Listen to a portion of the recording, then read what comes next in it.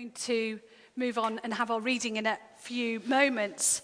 But first I wanted to ask you, what's the best letter that you have ever received? I wonder what that would be, what your answer would be.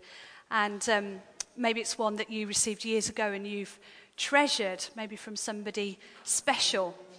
I wonder what that letter would be. I know for me, one of mine, I tend to tuck these things away in a memory box and get them all out occasionally and have a read. But I know one of mine is a letter that was written when I was baptised. That was a tradition of the church that I went to at the time, that the ministers and the elders of that place, when you were baptised, wrote a letter. And it was almost like a prophecy and a very prayerful letter.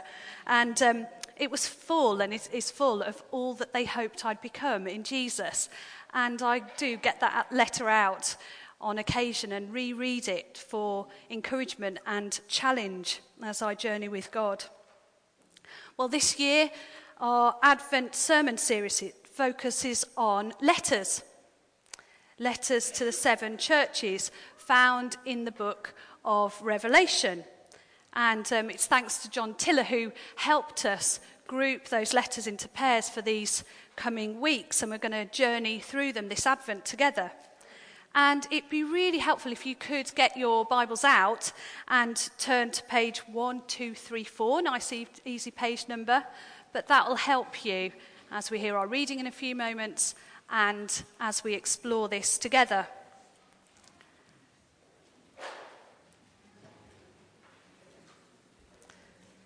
The letters to the churches were written to the Christian churches in 7 of the towns in Asia Minor.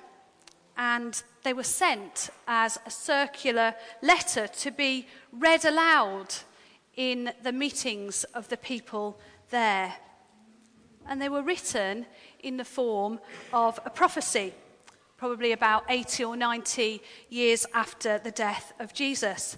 And interestingly, it didn't take very long, because already by that point, these are churches that had been established long enough to display between them a full range of spiritual conditions.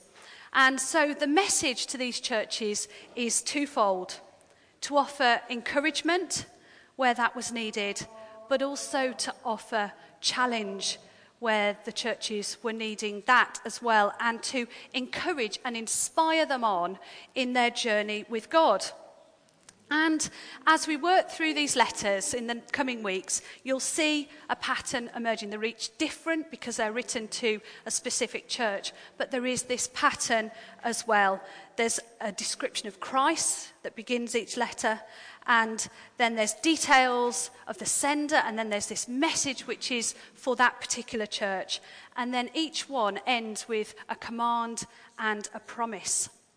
And I don't know whether you've read Revelation very much and what you think of it, because opinions differ very much. Some people love it and others try to read it and give up and think it's just one of those strange books, because it's full of mysteries, both in the modern sense of the word as well as the biblical sense. And although these letters to the churches are to be grappled, of course, with the mind, they also should appeal to our imagination. We need eyes to grapple with the mystery that they hold. And the word revelation comes from the Greek unveiling. And so it's my prayer that much will be revealed and unveiled to us this Advent. And I'm really expectant of that for us as a church. So why are we choosing this for our Advent sermon series? Well, just as Jesus spoke to the churches all those years ago, I really believe that he wants to speak to us in this time and this place. And so we're really expectant for that. And there's this repeated phrase that you'll hear as we go through these letters: he who has an ear, let him hear what the Spirit says to the churches. And so I do believe that God has much to say for us as individuals and as a church family here. And we need to have the ears to hear that. So this Advent, we are being called to watch and wait with him, to stop and to open our ears to his voice speaking to us, And that's my encouragement for each one of us as we journey throughout this sermon series. So let me pray for us.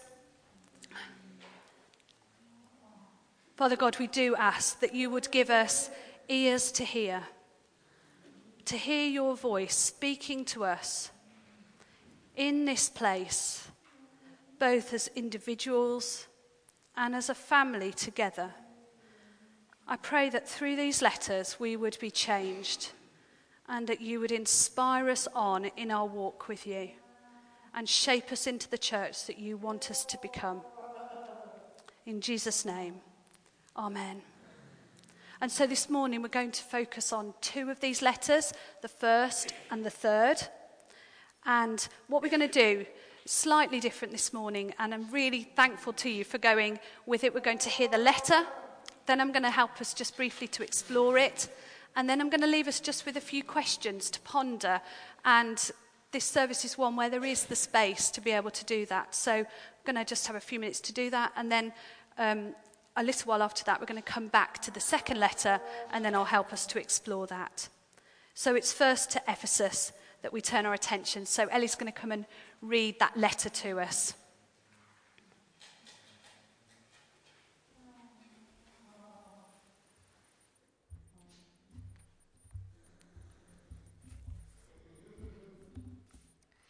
To the church in Ephesus.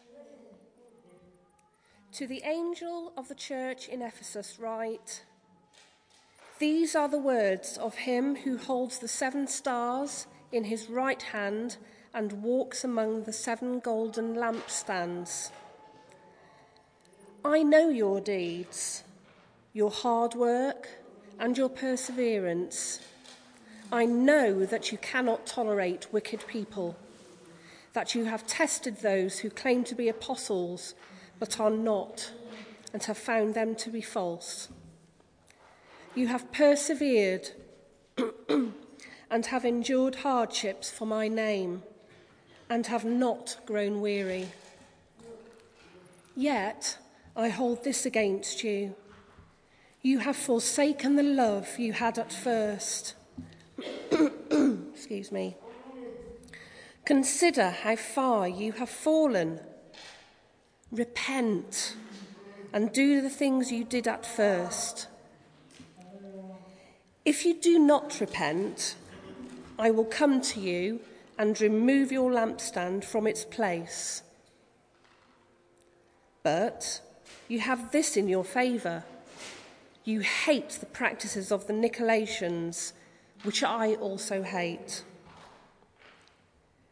Whoever has ears, let them hear what the Spirit says to the churches. To the one who is victorious, I will give the right to eat from the tree of life, which is in the paradise of God."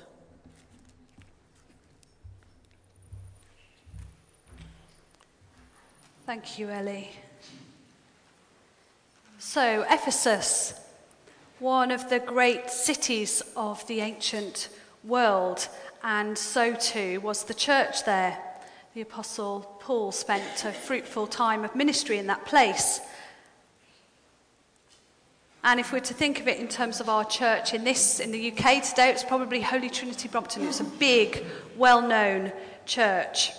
And at the outset, at the beginning of this letter, it's really powerful to see that Jesus is speaking to his church there as one who stands amongst them, not just one who watches from afar, inactive. The image of the 7 churches are depicted as 7 lampstands, and this image of the 7 stars which he holds in his hand. And this serves powerfully as a visual reminder that their life comes from him as a church, that they are upheld by him, and that therefore they are subject to his power. Their life as a church is carefully watched by him as he moves among them. I know your works. And here is a church which, on the surface, there is great enthusiasm for the gospel. Their works, perseverance and enthusiasm are all to be commended. and especially the value that they place on having the right beliefs. There are people who gladly endure suffering and who will not stand for false teaching. There's much good happening. You hear almost that image of them being very active and doing so much good. But when all is said and done, it's not enough. Because in their keenness for the truth, the church at Ephesus has lost their love, the one quality without which all others are useless and worthless.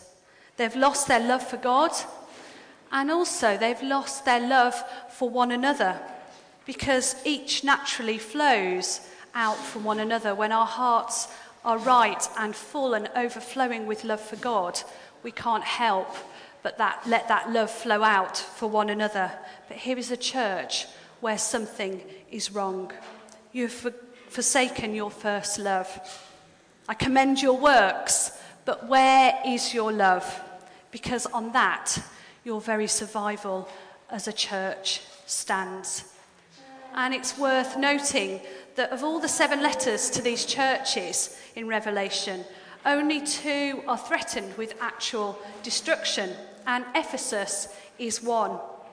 The case against it, simply but crucially, that it lacks love and devotion to God and to one another. And it shows us how seriously God takes the love and devotion that we offer him and the way that we love one another.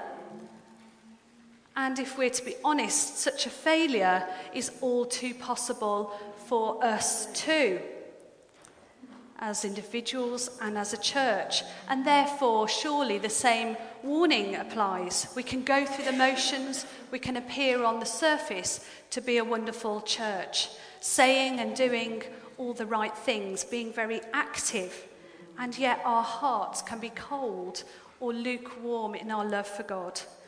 And so too can our love for one another, therefore. And as Christians in this place, we're not immune to that either. And I want to say thank you for the love that is shown to one another, the way in which so many of you selflessly love one another and love us as leaders as well. It means so much, and it really builds up the body here. But sometimes it's not the case, and it can be so hurtful. And when we know of that, speaking badly of one another and speaking behind one another's backs and not building one another up in love, it's not the way in which God wants us to be as a family here together. And the letter here just shows that to us once again. The message is clear. We don't simply want to be a church that appears to believe all the right things. We want to be a church that genuinely loves one another and is devoted to God, and that love for God that flows out to one another in this place. The letter shows us 3 simple things that we're called to do, that they were called to do, and it's so helpful for us as well. 3 things: remember, repent, and do. Remember the height from which you've fallen. Go back. Take a step back. See where you've come from. Go back to God and examine your love for him and your love for one another. Repent. Say sorry for the times in which we don't get it right and we don't love in the way which we're called to. And do the things you did at first. Go back to the beginning and see what God wants from you. It's the calling for each one of us today. And the warning was given to the church we heard in this letter at Ephesus, that actually, I won't let you carry on any longer if you don't do this. And yet it seems strikingly, sadly, that it was ignored. And so Jesus was true to his word. The lamp was indeed removed, and city and church have altogether vanished. And so let the loveless church and the loveless Christian beware. In the words of 1 Corinthians 13, if I have prophetic powers and understand all mysteries and all knowledge, and if I have all faith so as to remove mountains, but have not love, then I am nothing. So let's take a moment or two now just to ponder these questions. I'm going to just have a little bit of quiet for a few minutes. Questions on the screen. Have we forsaken our first love? Do you need to take the opportunity this Advent to devote yourself to Jesus? Are there members of your church family here that you have been unloving towards? And what's God asking you to do to make things right? And what is God saying to our church community about our love for him? So let's just consider those for a few moments now.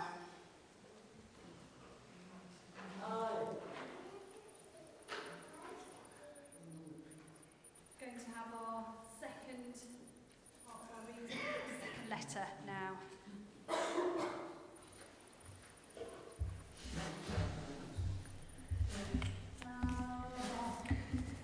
This letter is to the church in Pergamum, starting at verse 12.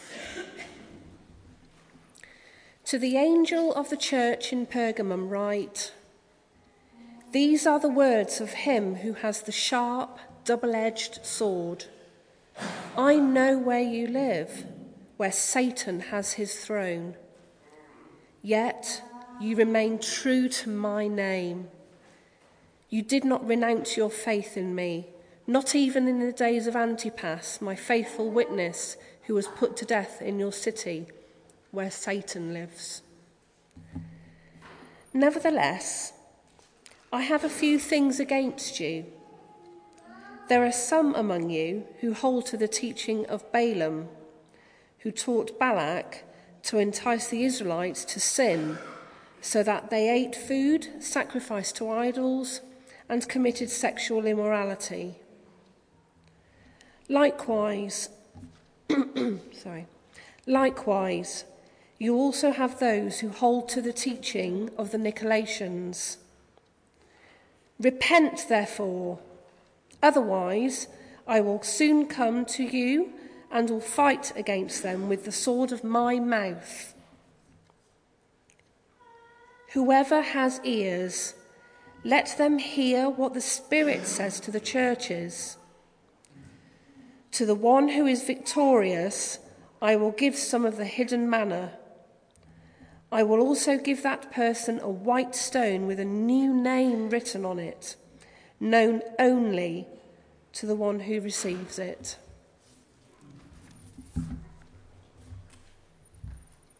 Thank you.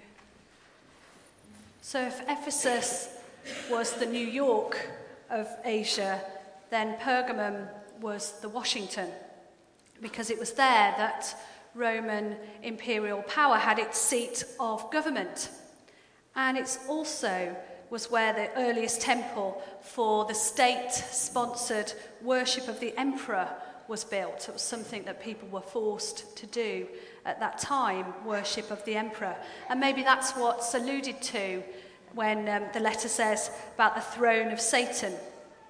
Maybe that's what that is. And here we hear the Lord addressing the church as he who has the sharp, double-edged sword. An image here of him being the administrator of divine justice. And again, this letter begins with the encouragement and acknowledgement of all they are as a church.